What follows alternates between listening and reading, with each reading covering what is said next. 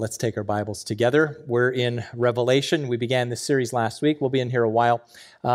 It probably says in the bulletin we're going to go to verse 20. We're not. After studying it, it just seemed like I had plenty to do with 8 verses, so we'll end it at verse 8 this morning. Revelation chapter 1, verses 4 through 8. Let's give our attention to God's Word.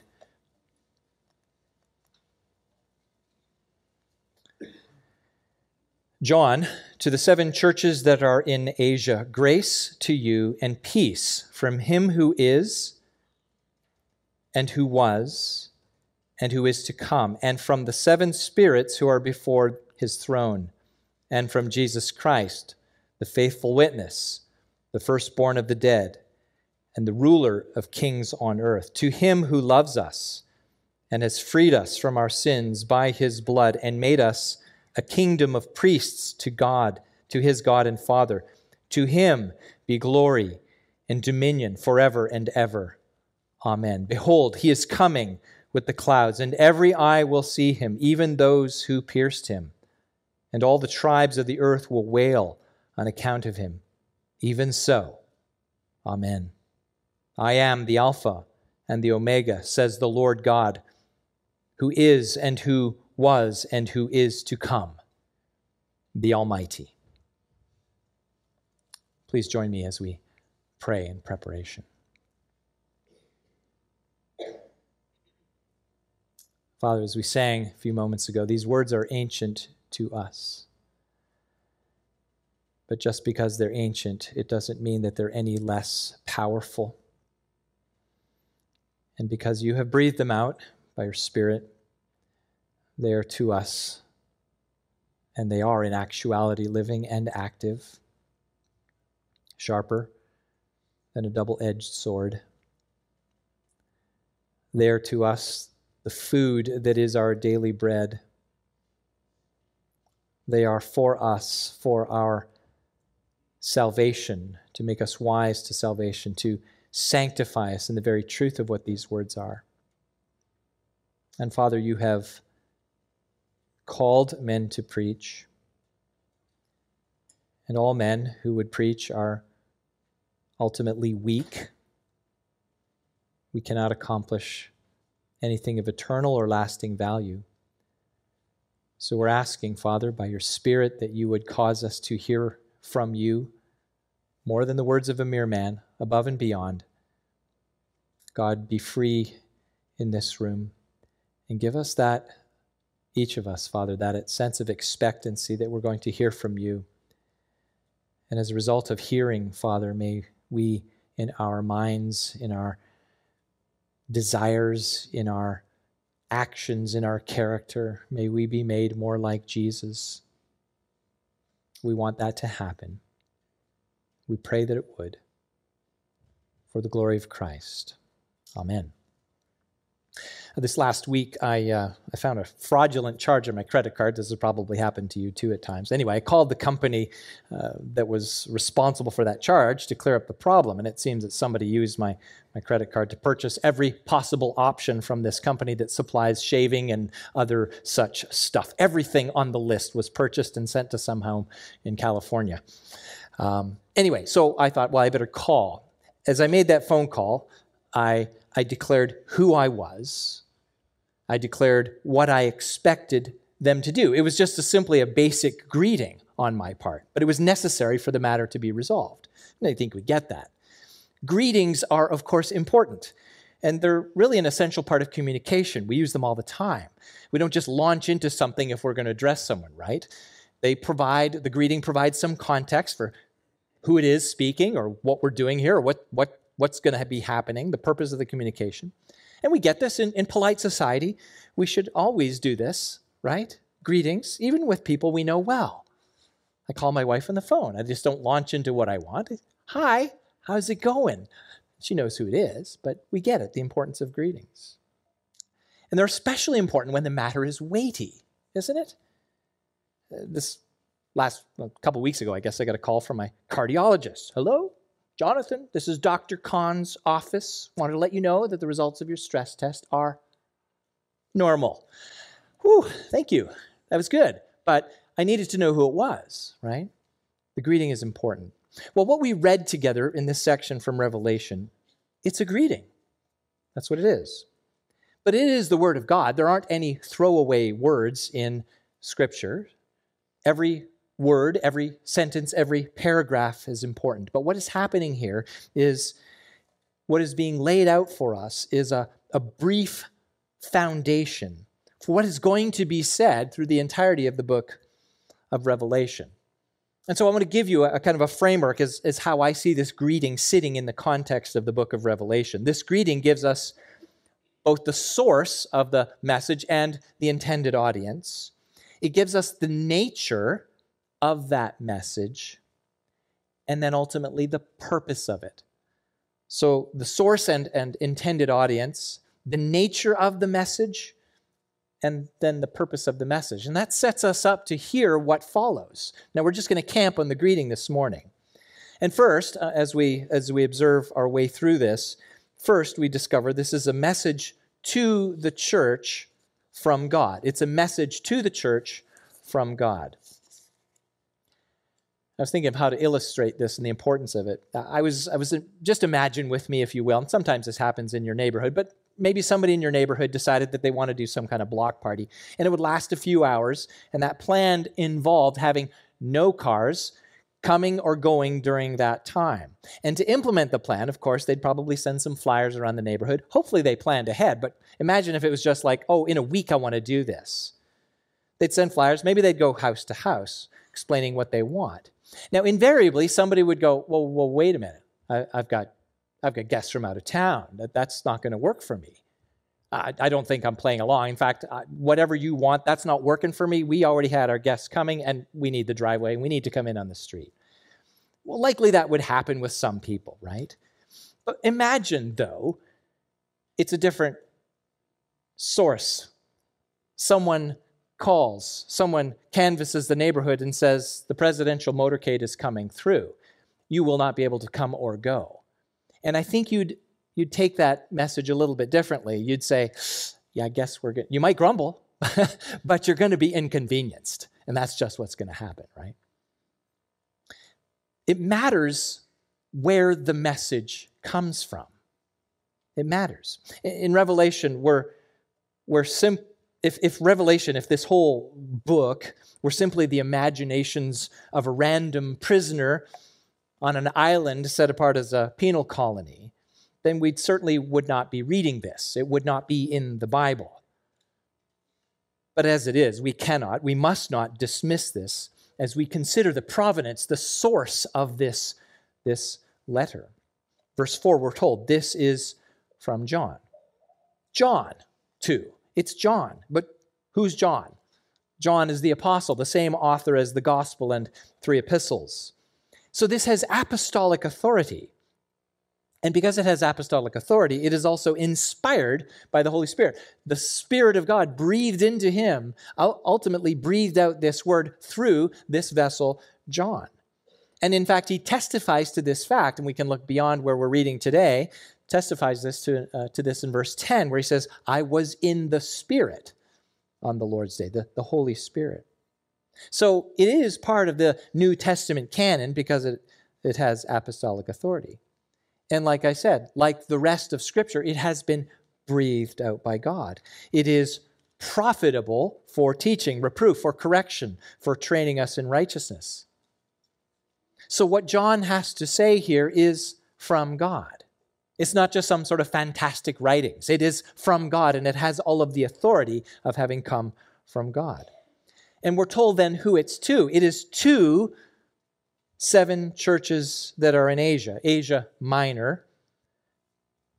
Now, Asia Minor, this is the area that is east of the Aegean Sea. So if you imagine in your mind, you've got the Mediterranean, the Aegean Sea kind of comes out to the north of that. This area, these 7 churches, he ultimately identifies them again beyond where we've read today, verse 11. You can see them in your Bible there. They're listed. Ephesus, Smyrna, Pergamum, Thyatira, Sardis, Philadelphia, Laodicea. They're all sitting there. And in fact, we'll get to this next week, where John is on an island. Patmos is just off to the west of where these cities are in the Aegean Sea. So 7 churches, that's who they are. Now we might ask, well, why 7? There were likely more than 7 churches in that area. So I take it that this is somehow symbolic. I think we're to understand that. Well, why 7 as a symbolic number? Well, if we read through the scripture, we come to find that 7 is a symbolic number, divinely symbolic. So a divine pronouncement of completion, if you will. It's a kind of a perfect number, the perfect number where God brought creation into existence. 6 days he created everything, and on the 7th day he rested, in a sense declaring the completion of everything. And we see this as we move through the Old Testament. We see in the law, blood was sprinkled on the altar 7 times, Leviticus 4:6. Purification and consecration rites were 7 days. And so even as we move through Revelation, we'll see this symbolic number being used. 7 churches, 7 lampstands, 7 stars, all in 7s, torches of fire, spirits of God, seals, also 7s. The Lamb standing as though slain with 7 horns, 7 eyes, 7 spirits, 7 trumpets and angels to blow them, 7 thunders, dragon with 7 heads, 7 angels with plagues, 7 bowls of God's wrath, 7 mountains, 7 kings. It is symbolic. So here to the 7 churches in Asia means really the completion of the message is going to all the churches effectively that are. All the churches everywhere and in every time and in every place. Now, if we read this literalistically, and I just want to say something as we move through Revelation, we'll see lots of numbers. There's lots of occasions where numbers are. And I'm not settling here, but we're going to see 1,000. We're going to see 144,000. And if 7 is just 7, then maybe 144,000 is just 144,000, and maybe 1,000 is 1,000. But if 7 would be symbolic and not meant to be taken literalistically, but understood as a symbol of something, then perhaps, and I'm not saying what we should think about these things, as we encounter numbers, we have to have some grace and some understanding to say, is something more than the specific number being communicated? But here, it's clear, and it's clear to at least all of the commentarians I could see, the people smarter than me, that this is intended not just to be the 7 churches alone, but the message, as it is in the Bible, the message is to go to the entirety of the universal church, to all the churches. And as we think about the exhortations in Revelation, the things that we're told, we're to understand them in the sense of hearing them in the collective, in the assembly, in the gathered. I mean, we can sit through any book of the Bible and I'd say the letters, particularly the New Testament letters, and think, yes, these exhortations are for me, and they are. But brothers and sisters in Christ, when we read our Bibles, especially the New Testament letters, we're to think about ourselves in the context of the church, where our neighbor hears it and the other one across the way hears it, and we all hear it together, and we obey it together, and we exhort each other to listen and pay attention. And we're to understand this letter in the same way, not to be read in isolation of the people of God, but as John said earlier in this, we're blessed if you read it out loud. Don't hide it away. Don't just deal with it on your own, but we're blessed if we consider it together. So again, this message of Revelation, not just for 7 churches in Asia some 1,900 years ago, but really for us. And so as a subset, brothers and sisters in Christ, this morning, Overland Hills Church family, we being a subset of the universal church, we are gathered in this place today, just as there are other faithful churches in this nation. And this message in this book meets us where we are. It meets the church in Ukraine that Jim prayed about. It meets the assemblies in China and Pakistan and Iran and Germany and Russia. It meets them where they are. It meets them as believers who are wondering, how can I be hopeful when things around me seem to be falling apart? When we look and think, that situation isn't right. God, will there be justice? God, are you going to deal with this persecution over here? Are you going to deal with this trouble? When things don't seem Right, this is for us. What do they need? Those other churches, what do we need? And that's the next point. It is a message of grace. It is for the churches from God, but it is a message of grace. You know, the word grace, such a beautiful word. I don't think you can consider the word grace. And when you receive grace from others, right? Think of any kind of gift that you've ever received, any thoughtful or helpful or heartfelt, generous offering for your good done out of love. Does it not bring you joy? Grace is just that kind of word. Now, back in verse 3, we dealt with this last week, we were told that reading, hearing, and obeying this word would result in God's blessing. Right? So here in verse 4, that blessing is a little more specific. John, following his self-identification, says John to the 7 churches. Right? He expresses his longing. This is also in verse 4, for grace and peace from God.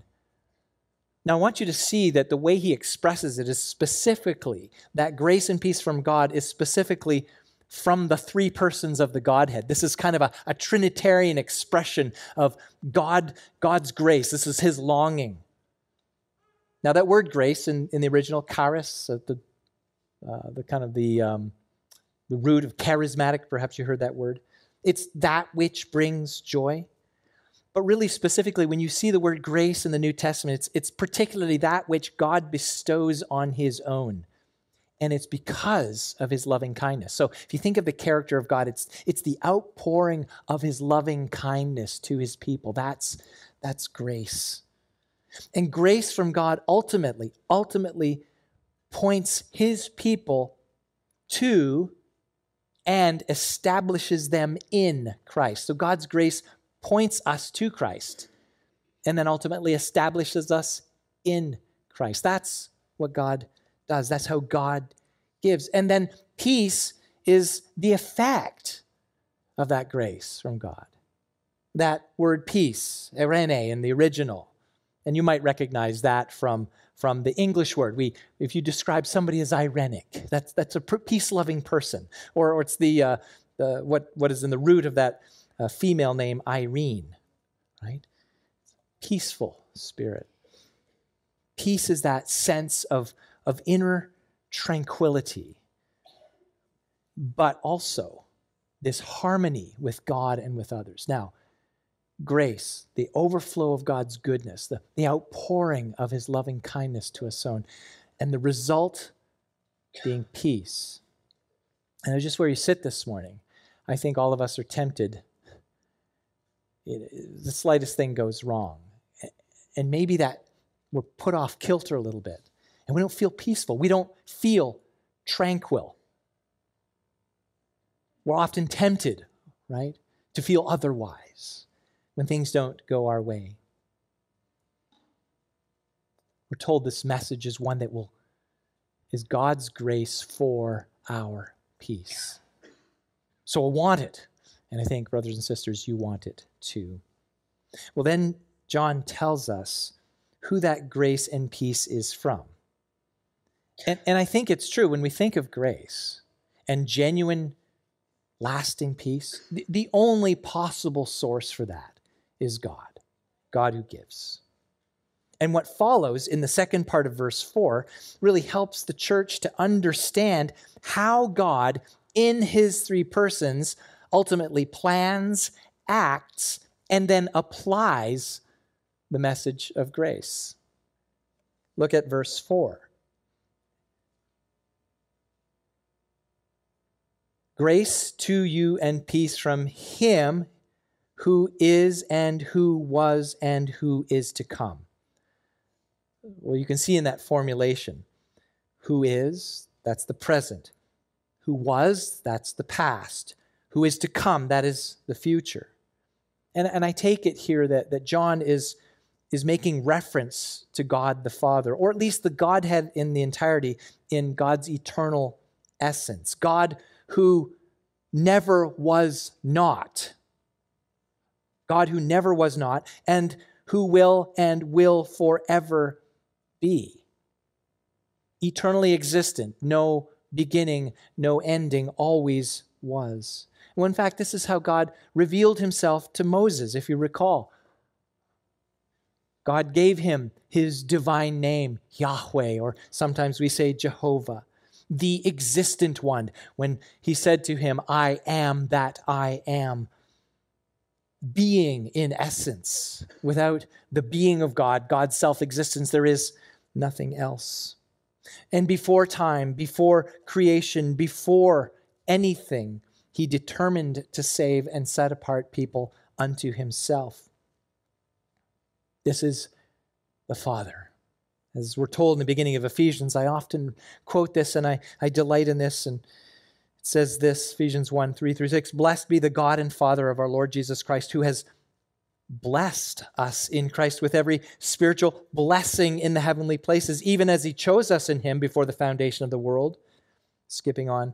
He predestined us for adoption to himself as sons through Jesus Christ, to the praise of his glorious grace with which he has blessed us in the beloved. Notice those words, the outpouring, the giving of God. In his eternality, he has backed up an eternally infinite dump truck of good on us. That's what he's done, all in his Son. Well, then John continues here. This message of grace and peace is also from the seven spirits who are before his throne. Now, that language is a little odd to us. Now, I want you to note, though, that this is not an additional description of the Father, but a person, and I will say that, singular person other than the first, which we're to take, I believe, is the Holy Spirit. But here again is the seven, right? They're not seven Holy Spirits. But this is really, again, symbolic language. We know that there are not seven Holy Spirits from the rest of Scripture, so we can be absolutely certain that there's something symbolic about this. And I think he uses the word seven to communicate really the completeness of the Holy Spirit's ministry. Now, this isn't unique. This isn't unique to Revelation. Isaiah 11:2, there it contains a sevenfold description of the completeness of the Spirit's power. And I want you to listen to this from Isaiah 11:2. You can count with me, right? And the Spirit of the Lord, one, shall rest upon him, the Spirit of wisdom and understanding, the Spirit of counsel and might, the Spirit of knowledge and the fear of the Lord. The sevenfold description of the completeness of the work of the Spirit. Now, it is because of the Holy Spirit that grace and peace are not just academic ideas to us. It is because of the Holy Spirit. It is more than just head knowledge. We who are God's people, yes, through faith in the Son of God, we who are God's people, we experience this grace and peace ultimately because it is the Spirit who applies it to our lives. The wisdom, the understanding, the knowledge, the counsel of the Spirit of God actualizes God's grace and peace to us. He applies to us the truth about Jesus. He reveals to us and makes us aware and causes us to actually embrace the fact that Jesus is the Son of God who was crucified in our place. It is the Holy Spirit that transforms us as a result of that. He awakens us from our spiritual deadness, brings us to life, and he continues his work in our lives through this message of grace. He never leaves us alone. Praise God that he doesn't. He is forever with us. So the effect of this, again, as we move through Revelation, the effect of this is no matter what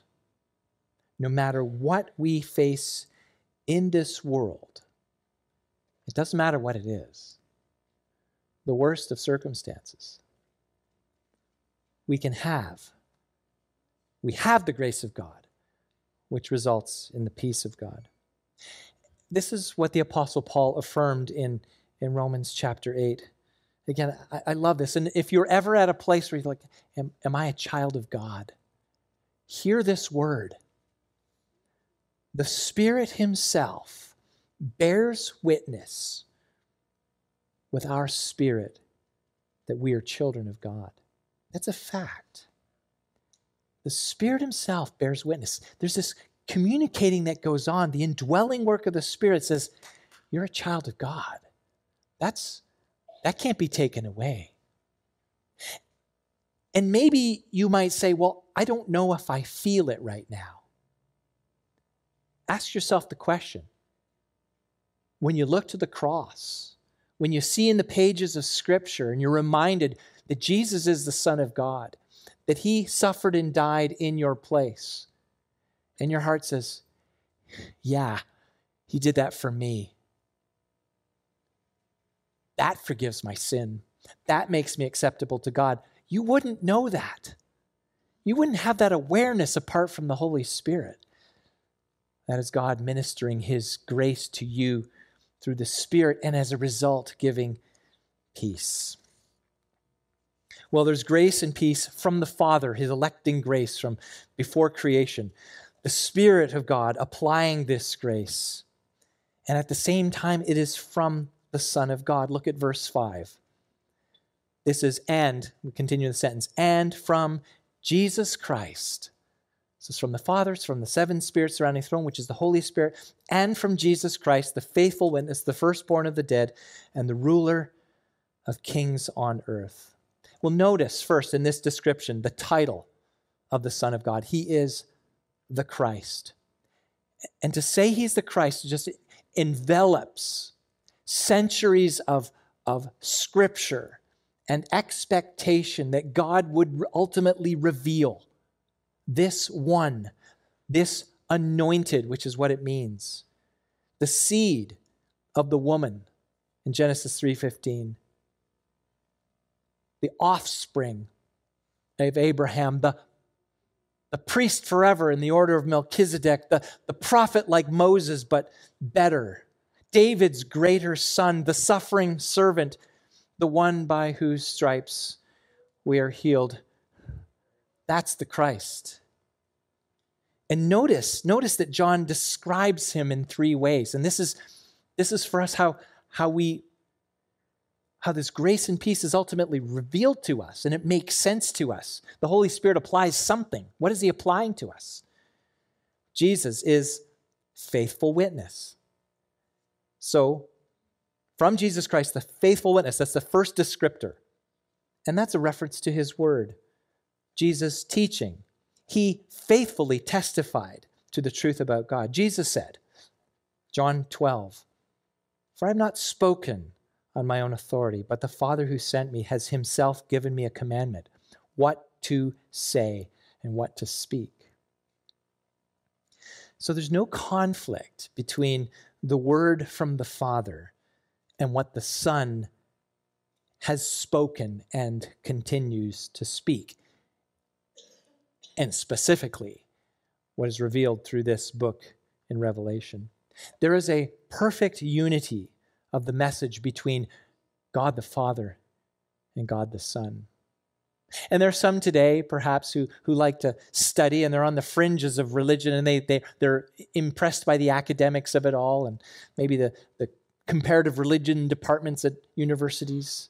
And they talk about Jesus like he's something other than God, and well, God is the wrathful one, and Jesus comes in and takes the edges off God the Father. It's like silly descriptions like that. No, there's no difference. There's no confusion between what the Father says and what the Son says. Perfect unity in the message. Because Jesus is the Word of God who became flesh and dwelt among us. Jesus embodies the very revelation of God. Jesus speaks for God and has all the authority from the Father to do so. He is the faithful witness. But he also describes, and John also describes him as firstborn of the dead. Now, you know the story. Christians, we're here because Jesus was crucified and raised. We sang. He's alive, right? That's the story, right? that Jesus died vicariously, that is to say, in our place for all who trust in him. His death, it just wiped away that record of our sin, made it non-existent to the face of God, cast that as far as the east is from the west, right? Jesus bore in his own body the full measure of the wrath of God for our sin. A glorious truth. But Jesus himself did not remain in that tomb. You know that.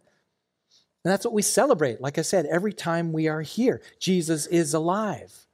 And Jesus' life and death and resurrection, in particular his resurrection, is both the example, but also the guarantee of our own bodily existence in the presence of God after we have died.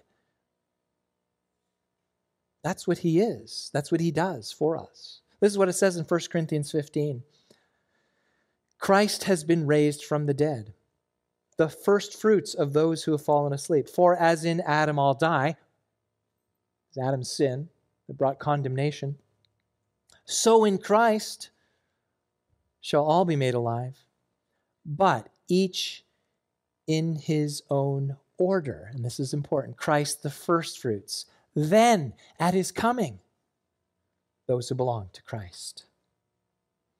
He was the first to be raised bodily. And if you've trusted in Christ, if you've truly trusted in Christ, you may feel your body wasting and withering away. If you're young, let me assure you, it'll start to feel like it's breaking down.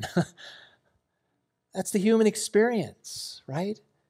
And unless Christ returns in the meantime, we're all going to be put in a tomb and turned to dust. But we get a new body when Jesus returns. That's our hope. Because Christ is alive, we who are in him will also be made bodily alive and forever. And then in this description, John then describes Jesus as ruler of kings on earth. Ruler of kings on earth. Well, you know the story. After Jesus was raised from the grave, he ascended. He ascended to heaven. Acts 1:9. Now, Jesus' ascension wasn't merely a physical lifting up from the earth, okay? It's not just like he ascended, that is to say, he physically was lifted from the earth. That's true, he was, but it's not merely that. It was an enthronement. He ascended to a throne. Colossians 3:1 says, Christ is seated at the right hand of God. He is enthroned there. And what that means, that Christ has authority over all things, authority over all people, all kingdoms, and there is nothing at all outside of Christ's domain to rule. Nothing. As it says in 1 Peter, Jesus is at the right hand of God, with angels, authorities, and powers having been subjected to him. All things have been subjected to Jesus. Now, we might push back, hearing this, and say, well, does our president acknowledge that? I don't know. But does Vladimir Putin acknowledge that? Does Xi Jinping acknowledge that? Does Bolsonaro or Olaf Scholz? Look up at the news who these people are. I've just picked a few countries, okay? Do they get that Jesus is king? Do they know him and submit? Well, that remains an open question. The fact that Jesus is ruler of all the kings, they may not be aware of it, but part of the message of Revelation is that Jesus is this ruler over kings of the earth. And we will see later from John's vision, he'll pull back this curtain so that we can see Jesus from heaven's perspective.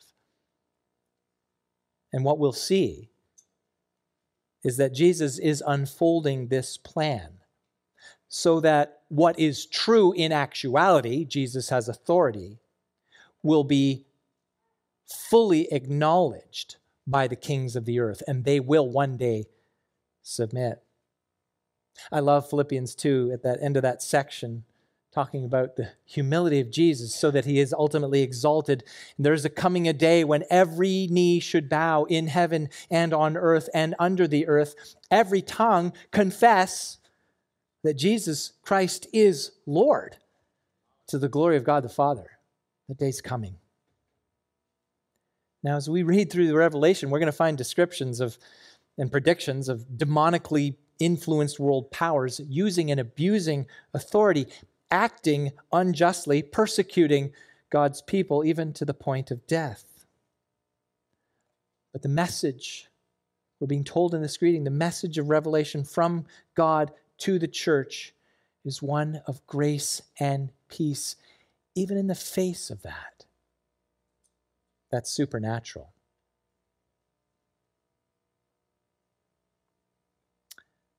Well, finally, the purpose of Revelation. That's my third heading here, to glorify Jesus in his return. To bring him glory. That's the purpose. Now, we get glorifying. We know how that works. It's an illustration here. 1967, that's an important number.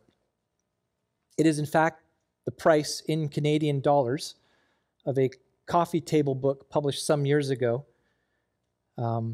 showing the storied history of the Toronto Maple Leafs. It's priced at $19.67. Now, that price point was a little bit of an insult because 1967 is, in fact, the last time the Leafs won the Stanley Cup. I'm sure it was purposeful. Now, 1967, I was 3 years old, too young to remember it. But like every other long-suffering Leafs fan, we hope, upon hope, that this will be the year. And I can imagine, I allow myself to think this at the beginning of the season. If they start to do badly, then I let go of it. But I can imagine that if this were to happen, that they would win a Stanley Cup, that there will be a parade through the streets of Toronto. Team superstar, Austin Matthews. He's an American, but that's okay. I'm guessing that they will mint a new loonie. That's the $1 coin. They will remove Queen Elizabeth, and they will put Austin Matthews on there. I'm pretty sure of it. But you know what this feels like, right? When your favorite team wins, especially if you've been waiting a long time. Cubs fans? You know, or Husker fans? The glory days?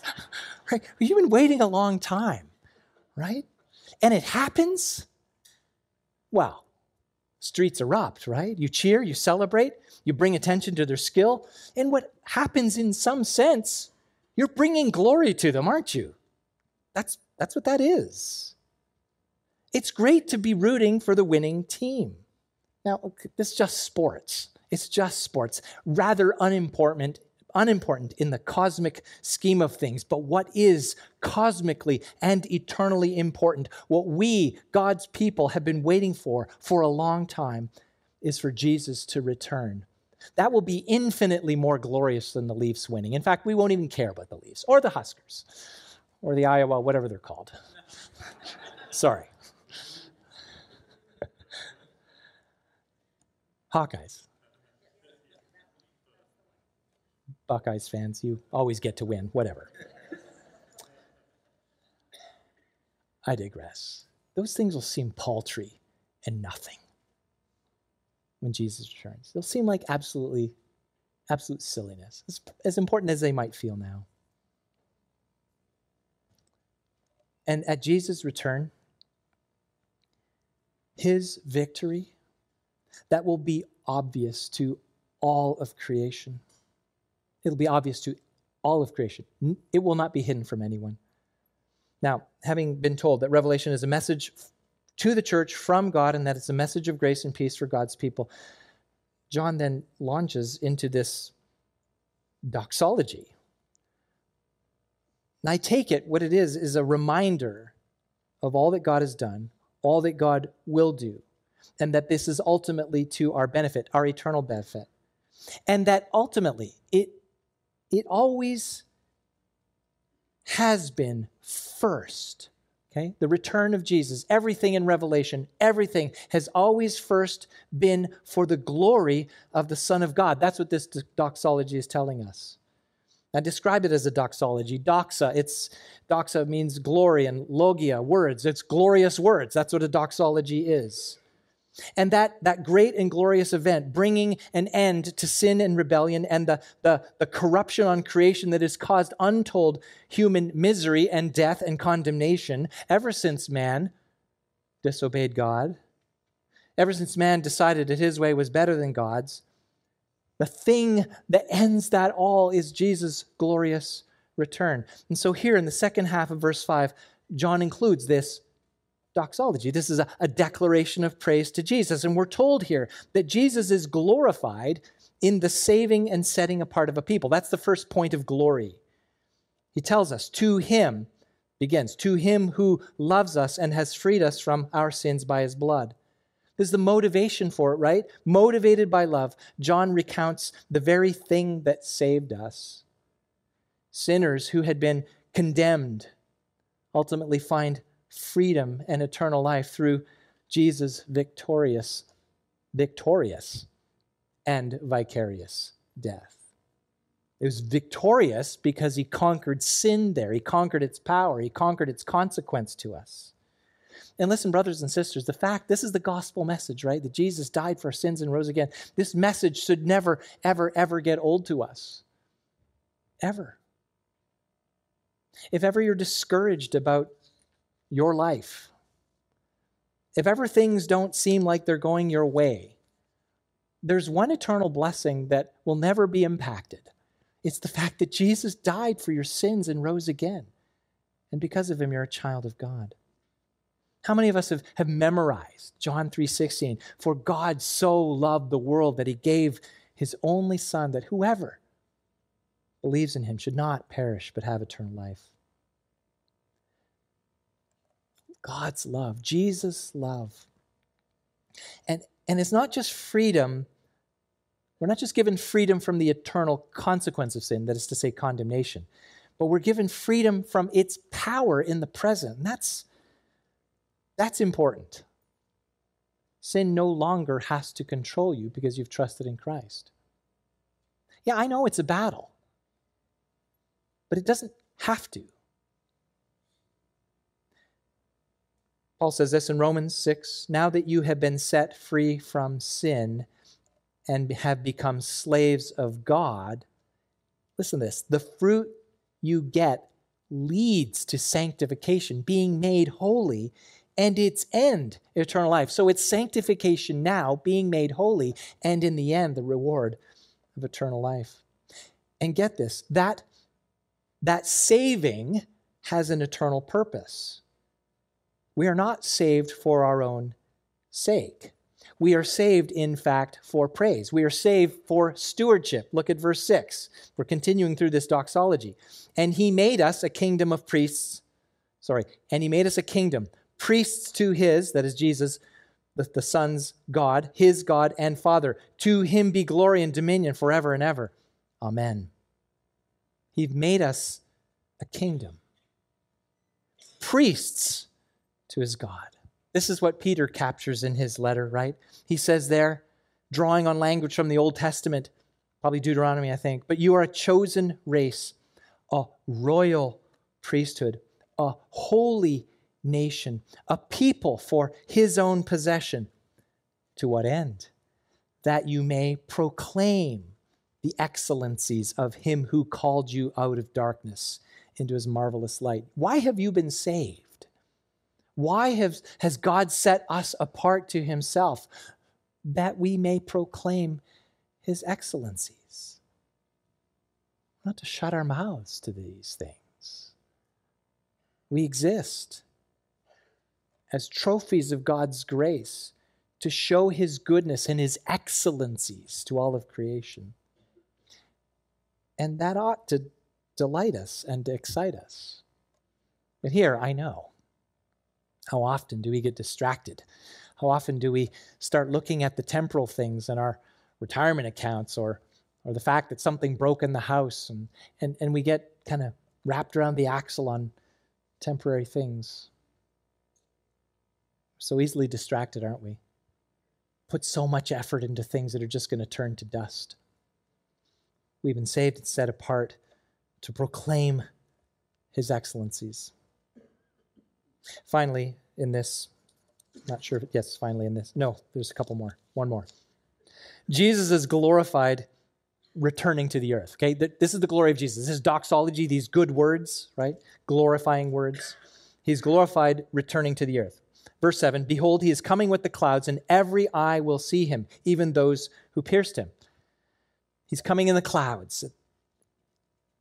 The clouds could simply imply the heavens, right? He came out of the heavens, same way he went up, right? Acts 1:11, the angel there said, he goes up into the clouds, you'll see him come back. And I think that's true. But the cloud itself, the cloud that was part of Jesus' ascension and his return, could also be an indication of the glory of God. And I only say this because as I think through the Old Testament, how God gloriously manifested his presence in the pillar of cloud for the Israelites through the wilderness wanderings, right?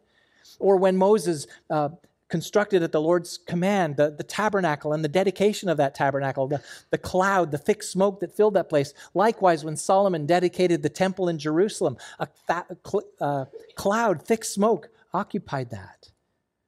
Glory. And this glorious appearing of Jesus will not be hidden from anyone, we're told, including those who pierced him. You know, when Jesus was crucified and put in a tomb, to his enemies, it looked like Jesus was defeated.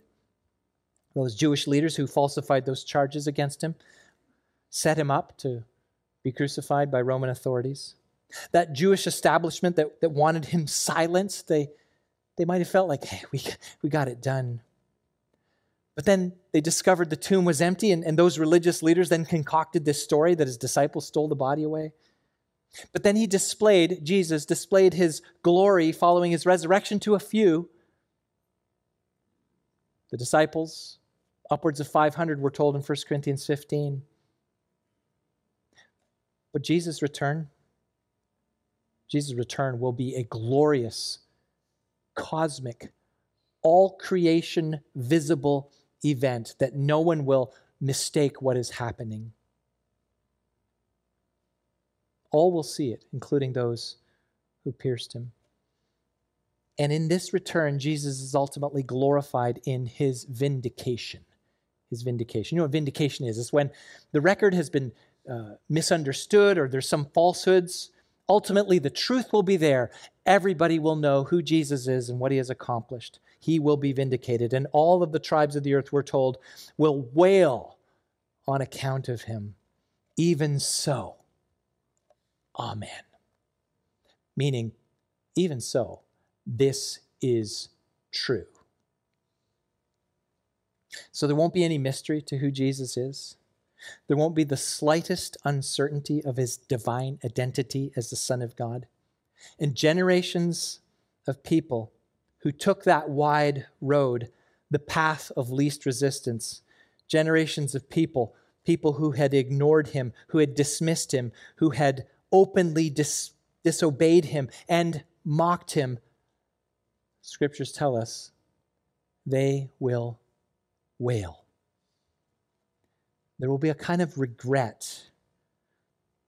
And I think this is what the essence of hell is. There will be a kind of regret that will torment them for eternity. Jesus will be vindicated to his glory. And this whole doxology section is just summarized with a quote from God. To wrap it up, his voice comes in here saying, I am the Alpha and the Omega, first and last letters in the Greek alphabet.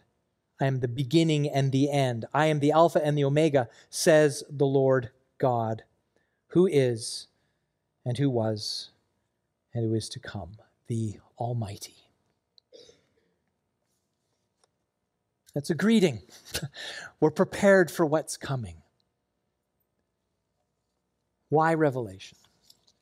Why the letters to the churches? Why the predictions of suffering? Why the visions and imagery and symbolism? It's to remind the church that God is gracious and that that grace will give us a peace that will sustain us, no matter what we may face. Because in the end, Jesus, our Savior, Lord, and friend, will be exalted above all. Now, there are some, we get this today, who've tried to distill the Christian life into maybe some ethical teachings from Jesus. Jesus taught ethically. He taught people to do good. But the sum total of the message of the Bible isn't like, hey, Jesus did some good things, you do some good things too. As believers in Jesus, we're to have this eschatological view. Eschaton, the end, a view of the end. We're to put our hope not in our ability to imitate Jesus in his goodness. We're to put our hope in the culmination of all things, when he will be gloriously put on display. And when that day comes, brothers and sisters, and I hope that you're praying and hoping for that day. It is so easy to get distracted by temporal things. I get that. But Revelation teaches us to lift our eyes and look beyond the here and now to what is yet to come. And in that day, we, his people, who've longed for his appearing, having been brought through persecution and suffering and even death, we will bask in the sweetness and the beauty of his glory for our eternal joy forever.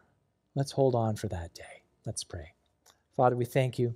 Thank you for your word. Thank you for speaking. We thank you for the Lord Jesus. We thank you for your Spirit who works and moves among us to apply these truths to us. Father, keep us faithful. For whatever comes before us, help us to hold fast to this confession of hope that we have in the Lord Jesus Christ. Hold us to yourself, Father. We know we don't hold ourselves. We know you hold us. We pray that you would. And give us that appetite, that desire to see the consummation of all things in the return of our Lord and Savior Jesus. And we pray this for his glory. Amen.